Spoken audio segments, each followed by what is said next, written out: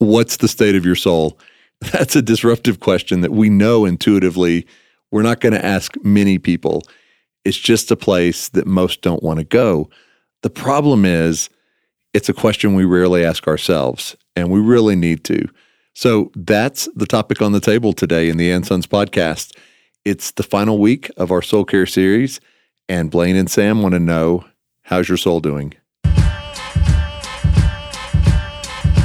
When chaos comes, it's a chance to be initiated.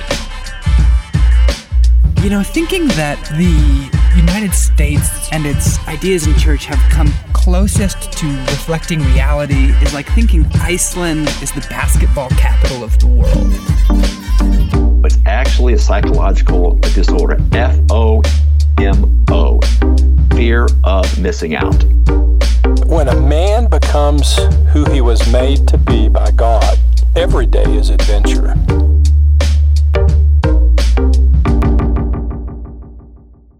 Guys, welcome back to the And Sons podcast. Blaine, welcome back.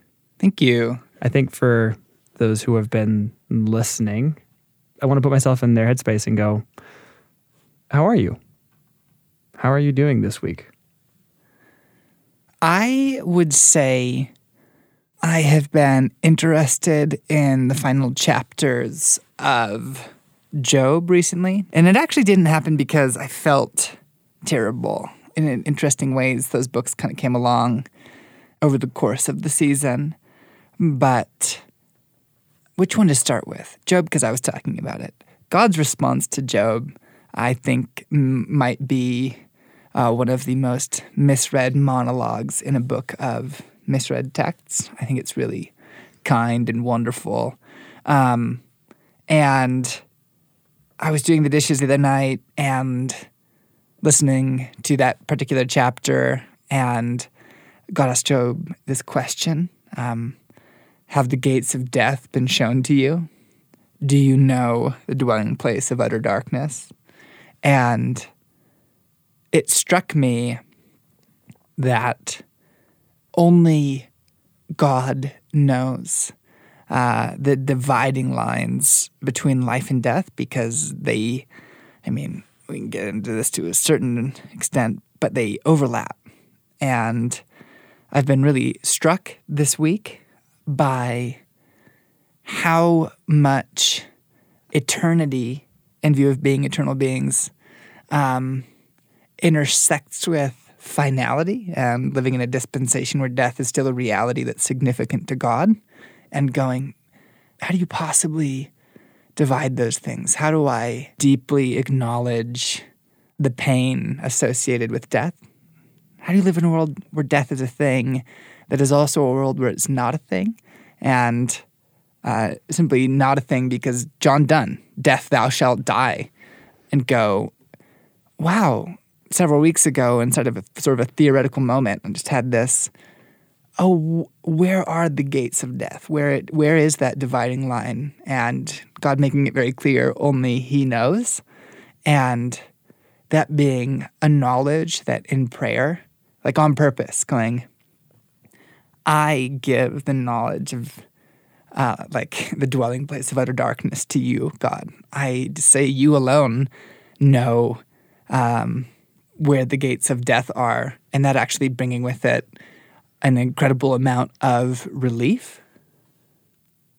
To me, that speaks of a sub-conversation or a train of thought that I'm certainly prone to when accidents and deaths happen, which is that looking forward to try and brace for the next one, or to try and gauge when someone's story is going to end, because it feels somehow safer to be okay, I just suffered a loss, whether it was expected or unexpected. It actually lands in that wrongness area of our gut the same. There's just that death is wrong feeling. And so thinking back to when Craig passed, I found myself sort of looking at everyone I knew almost like a deck of cards and trying to figure out whose story seemed to be next up, as though somehow predicting that or being able to know oh, okay, here's another person who's struggling with a disease, or here's someone who's old, because obviously that's how life goes. There's no sudden, violent, unexpected traumas. Oh, wait, yes, there is. Somehow being able to predict the next death was like having some control over it.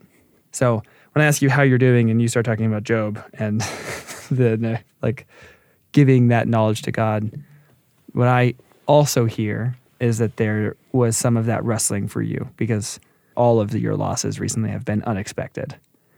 And so there has to be this release of, I can't predict, and it's not even my right or helpful for me to. Yeah. I wouldn't even say there was wrestling. I think there's a really interesting way in which only eternal questions matter on a fundamental level.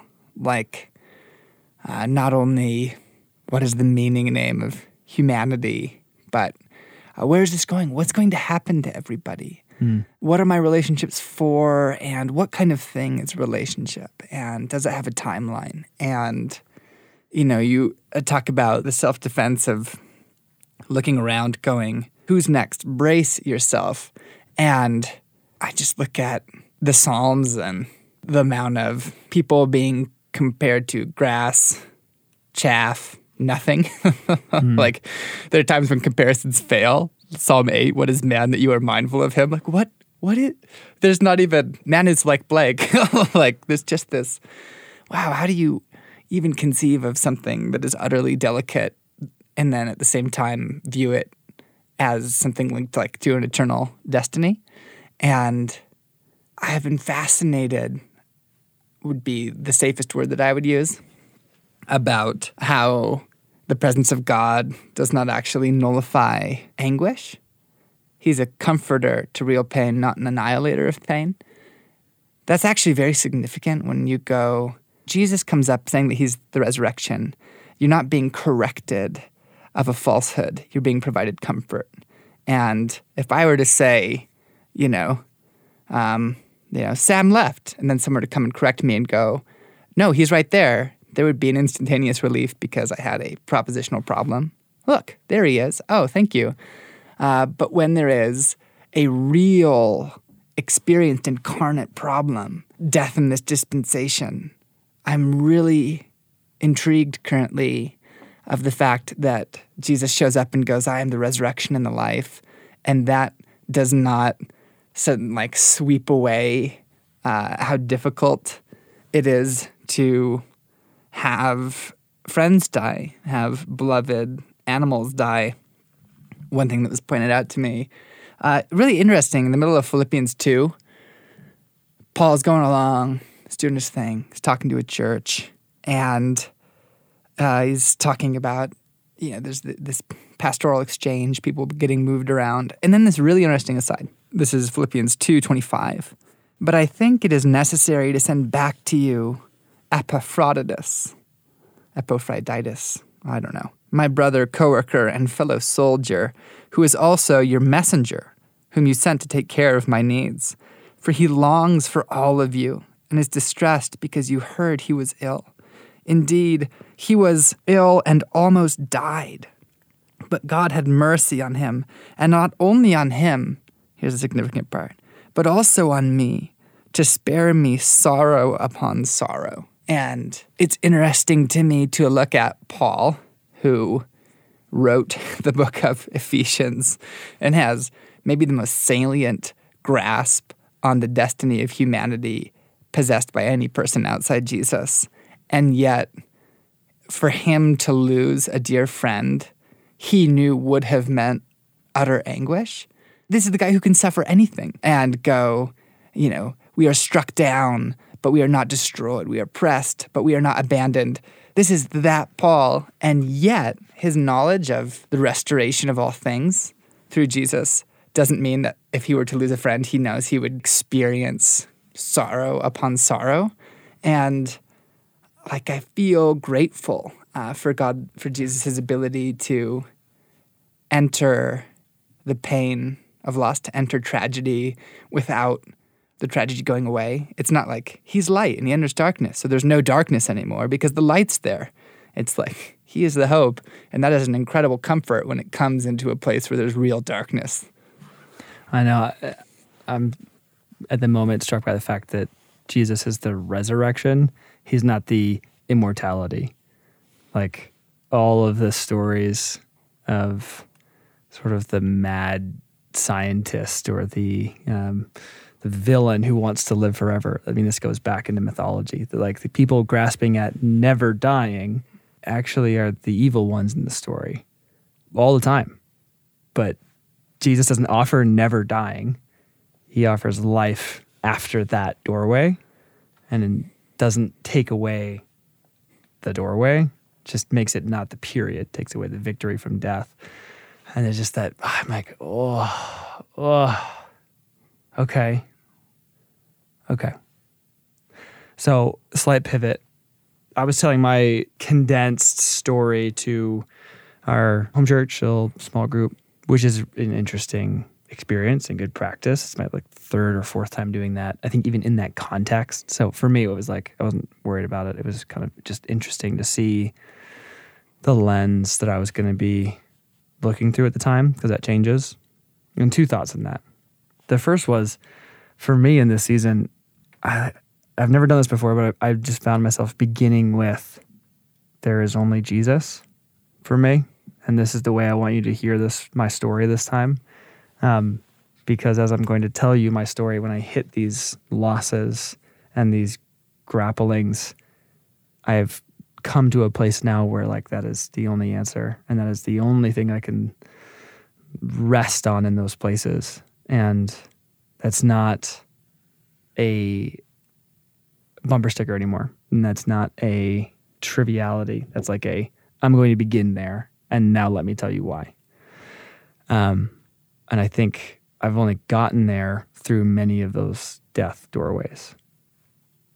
The second thing is that at the end of my story, I found myself acknowledging that I needed soul care. People were asking questions. They're like, how are you doing these days? And I'm like, actually, I feel really drained after this summer, to be honest. I look forward to summer a lot personally, and I end up meeting with some of that disappointment. I do this with holidays too, where I'll just throw all of these rosy images on what Thanksgiving or Christmas is going to look like, and then inevitably it's not, and so I have to kind of deal with that. But that happens on a different scale with summer and warm days and lots of vitamin D and all of that.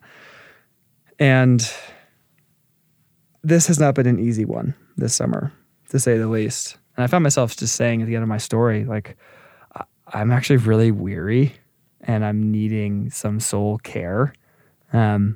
Interesting that is a big piece of the book that Dad's been writing, and I've got a manuscript sitting on my night table that I've got a couple chapters into, and I'm failing in finishing that. But I threw that out there as I am aware that I have healing I need to do, that I need to find these places that are going to pour into it. And then I kind of moved on, and somebody stopped and was like, what does that look like for you? Actually, what do you do? And it's a question I want to ask you, but I'll answer it first. I'm aware that there's a big difference between naming I need to deal with or care for these losses, these traumas, these places, and actually doing it. I think we're pretty good as a culture, about naming, oh man, I'm just taking so many hits. I need some me time or something like that. And that's just so not enough. That's acknowledging it isn't actually doing it. And we had a conversation about this the other day. What does that look like? And I think for me this fall, I'm looking for some solitary spaces, a couple of days, because that's a place where I can go and let other things wait for a little while. My life feels very full these days with lots of people needing things. And so to have some dedicated spaces where I'm able to not, and to be in nature and to have some time with God and time without noise sounds so kind. in addition to that, I am needing some intensive counseling to address these things, to have someone that I trust enter into some of those pieces of my story and offer the kindness of God there. Because as much as I know I need those things and I can find the right verse, I can't drum it up myself. I need somebody else and somebody else's eyes and somebody else's bestowing of dignity and kindness there. And I'm also aware that I very much need to trust that person. Yeah. And so that's something that I don't have the answer for at the moment, but I'm in the middle of very intentionally finding it for this fall. And so it was good that somebody asked that follow-up question of, okay, what does that look like now that you've named it? And so what's that category like for you? What is soul care? What's large and small scale look like for you? That's good. If I'm just going to hang a big parenthetical aside here and go, we've been thinking over the summer about people and what they are, what they're for, how are you supposed to think about human beings in view of like final human goods.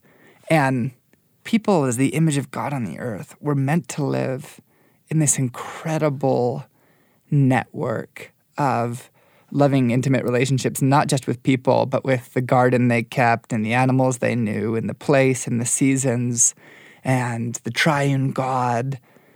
What I see is that, and what we know about selves, there's this phrase, the permeable self, that it's really hard to look at any person and draw a fine line between where they actually stop and where the environment or other people or the community begins.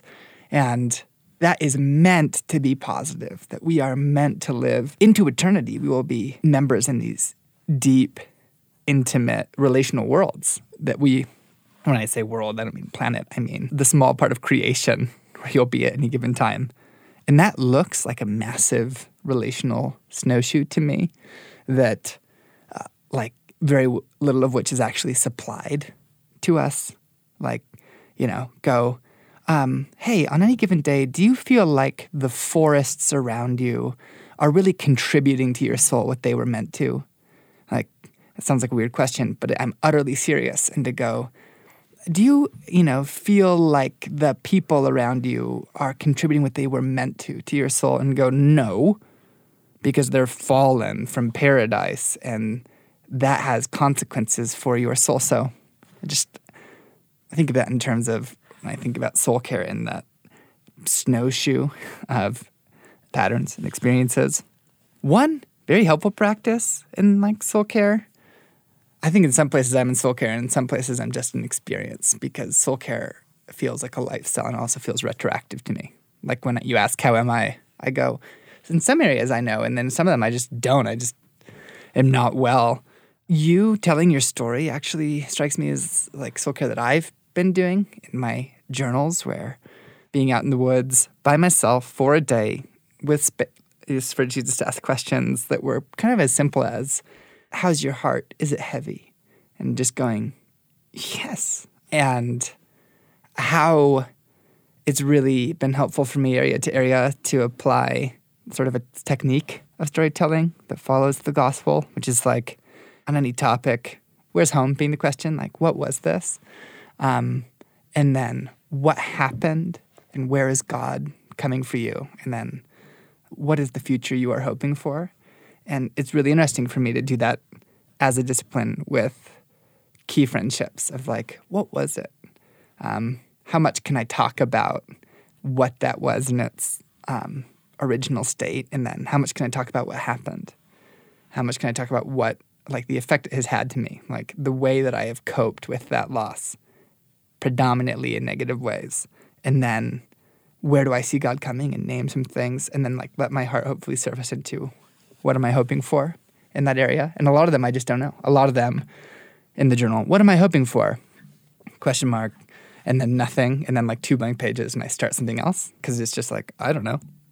Practical sense, yes, I am about to go do a counseling intensive and looking for what's the intensive experience and what's the ongoing. Then also looking for what would the local form of that look like. It's funny, the resources that I would point people to, I'm like, oh, can I use that one? Where I go, Ransom Dart has an allies network where if you happen to be a listener to this, you can find therapists in your area who share core pieces of your worldview such that they might be helpful to you. But it's kind of hard to ask your friends. Had a friend send an email to a counselor that just asked them, who are the 3 therapists in this region who you would kind of strongly recommend? Because that's almost as helpful as, hey, you should go see this guy. Go, well, that gets you one person. But I do know one good counselor, and you can send him an email and ask for his core cadre, and all of a sudden you have 3 recommendations, and that might be a way to build out that network. One thing that's happening is, in a church context, there are a couple venues in which just some coaching is available, which is not counseling, and it's not really any of the other streams. It's just, you get to have a conversation where you raise something you are trying to work through, and just get a bunch of questions about it that help you explore the territory. And then at the end of this month, going to have almost a week of solitude in the wilderness. It happens to coincide with the end of archery. So yes, I will have a bow with me. Dad's book on soul care, when it comes out, How to Get Your Life Back, is going to be helpful for everybody. I'm sorry, how to get your life back. How to get your life back. That phrase just came out very quickly. How to get your life back. There are levels of practices in there that I would go, wow, a lot of those are things that we've been working to incorporate over time. Your exposure to technology, your exposure to nature, the places where you're actually falling in love with God. And then some of them are the bigger ones of, wow, those are the everyday. What do the really intense things look like? Where are the on-sites? What's intensive counseling? What does, integration prayer look like? And trying to bring those in a concrete way is something.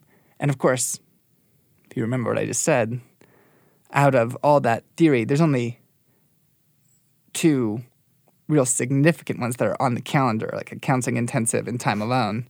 And then the others are hopefully patterned into everyday life. Mm-hmm. Yeah. I mean, it is important to have those that are more regular and how are you framing your life? How are you building your world so that you're not just kind of trying to white knuckle it until either you die or Jesus comes back? And I know many, many, many, many, many people that try to live that way. Just hope there's enough fuel in the tank. And maybe I'll find some life on the side to pour some more fuel in, ? I'm still looking for that. Yeah, exactly. Not very convinced. Yeah, those rhythms are really good. And I'm aware that you have an assumption about church. Back in college, we had this thing called the emotional one-night stand. And it was that person that you go to for a coffee or a walk and you massively overshare, or you both do, because it's a lot like what Facebook does. It feels really good to be seen and to have someone affirm that. But then if you weren't actually living life with this person, if this was sort of like getting to know them, have this really heavy conversation, go too deep, too fast, never see them again, that was an emotional one-night stand, and you actually end up feeling much worse, and you need to kind of get that fix again. So you go and have that conversation with the next person because it feels really good to be seen and be affirmed, and you're getting the first layer of what that is supposed to be, but you actually aren't going any deeper because you're not walking with that person. And so when you say, Blaine, yeah, have some conversations with people in church and just that it's not counseling, but it's something else. That's based on the assumption that this is either a relationship that you already have or that has a commitment to it that's going to be continuing, which is new for me because I was really great at going to church, doing the thing, shaking hands with people next to me. I sing the song, I listen, we leave. Thank God I don't have to talk to any more of these people anymore, right? That, I got in and out for years with churches. And so if I were to be wow, now I just need to have a conversation with this guy. I just feel really drawn to him. And so we had coffee. That's a bad scenario. Oh, yeah. The commentary I'd add to that is, yeah, there are a few relationships that I have been committed to for entering year 5 now, that for years, not for a semester, not for a fall, but for years were hard. And yet, there was the leading of the Holy Spirit. We could go off on the world's biggest rabbit trail here of how does the gospel affect the way that you relate to people in their various categories. But go, okay, no, there is a clarified group of people I feel a calling to in this season. And I can actually name this season as being pretty long. It was like 5 years, and then now it's another 5 years. And go, and in that, there are a couple of people that I feel particularly called to and committed to. And that commitment is understood and shared. And after a lot of the inside, the difficulty that goes along with relating with people, you do end up having clarified places where it makes sense to go to share more of your heart. And over time, like with ongoing touch-ins. Yeah, it's so good. I want like the reality version of how good friendships are made. And it takes so much time and it's so exhausting.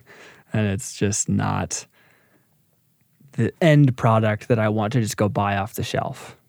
Because obviously that's appealing. I want that part. I want what I imagine other people have. And as your friend says, I'm just not willing to put in the time or the effort to get that part. Do everything else. Oh, that's among my favorite friend-isms of all time, which we mentioned before, as a buddy who would look at anything and go, look at someone who is great at playing the violin and go, oh man, I would give anything besides a decade of work to be able to play the violin like that. And just the awareness that actually a lot of things are available to us. It just happens to be that the one thing they cost is the one thing that we don't really want to give them, going like, oh man, I would give anything except having to die over and over again to myself and with others in order to have deep friendships. This is kind of an interesting thing of, Jesus, who for the joy set before him endured the cross. One place that has become applicable to me is holding in mind in the things I love, eternity and a clear view of the restoration of all things, which does not paint over or annihilate my experience of loss, but is a rescue from despair to go, on a small level, the friends that I have, for the joy that having these committed friendships is, endure the cross with them, places where they're sharing, like in the death of Jesus, where either it's, something that's in progress in them or a difficult season or whatever it is, like doing that, knowing that following that there comes a resurrection.